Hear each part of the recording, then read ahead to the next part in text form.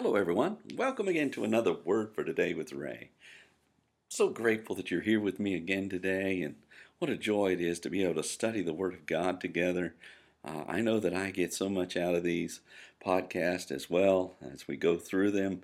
And I pray that you are too. We always want to go to the Lord in prayer before we study His Word. Pray that you do that on your own as you study God's Word, that He'll open what He wants to say to you within the Scriptures.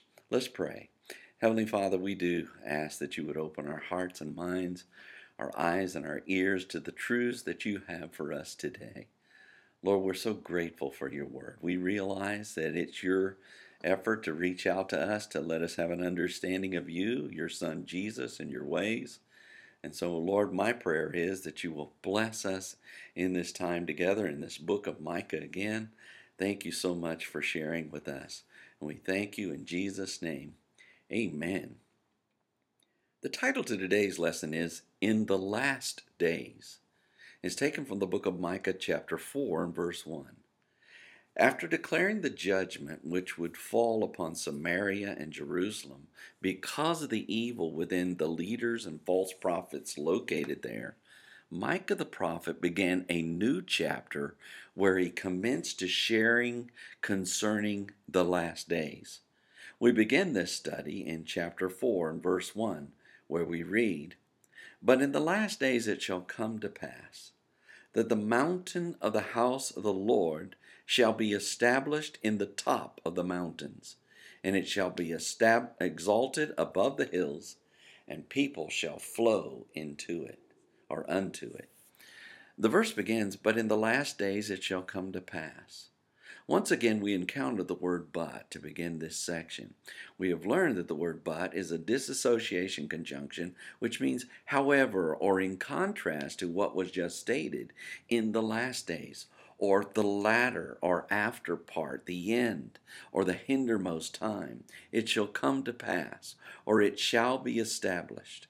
The idea is in contrast to the judgment which Samaria and Jerusalem will endure. There will be a reestablishing of the people, which is noted in the next portion of the verse. The verse continues that the mountain of the Lord shall be established in the top of the mountains. Micah wrote that the mountain, which means the hill, mount, or hill country, of the house or dwelling place or habitation of the Lord, which refers to Jehovah or Jehovah, shall be established or be firm, stable, fixed, and secure in the top of the mountains, which refers to the head, top, summit, upper part, and chief of all the high places. Finally, the verse says, "And it shall be exalted above the hills, and people shall flow unto it." Micah added, "And it shall be exalted," which means lifted, borne up, carried, and taken above the hills or lower hills, which were usually used for illicit worship. Micah also wrote, "And people or nations, countrymen, compatriots, and kinsmen shall flow unto it," which means shine, beam, light, and be radiant within it. In other words, this house of the Lord will be established during the latter days, and all nations of people will flow into it. When we think through this transition of Micah from his current day to the last days, we may begin to realize that this latter time is closer than we think.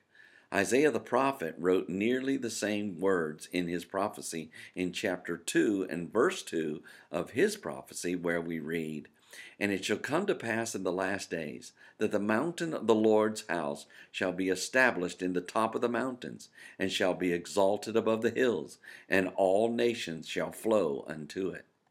The Lord will reestablish the temple, and all nations shall be a part of the worship of the Lord.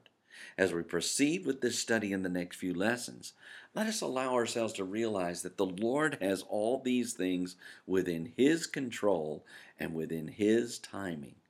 May we believe everything the Lord has planned shall and will come to pass. And they will do so because of Jesus Christ, God's Son. Next time, Micah tells more of what will occur during the last days.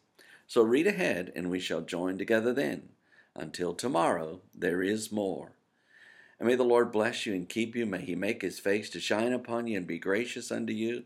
May the Lord lift up his countenance upon you and give you peace as you continue to study his word. In Jesus' name.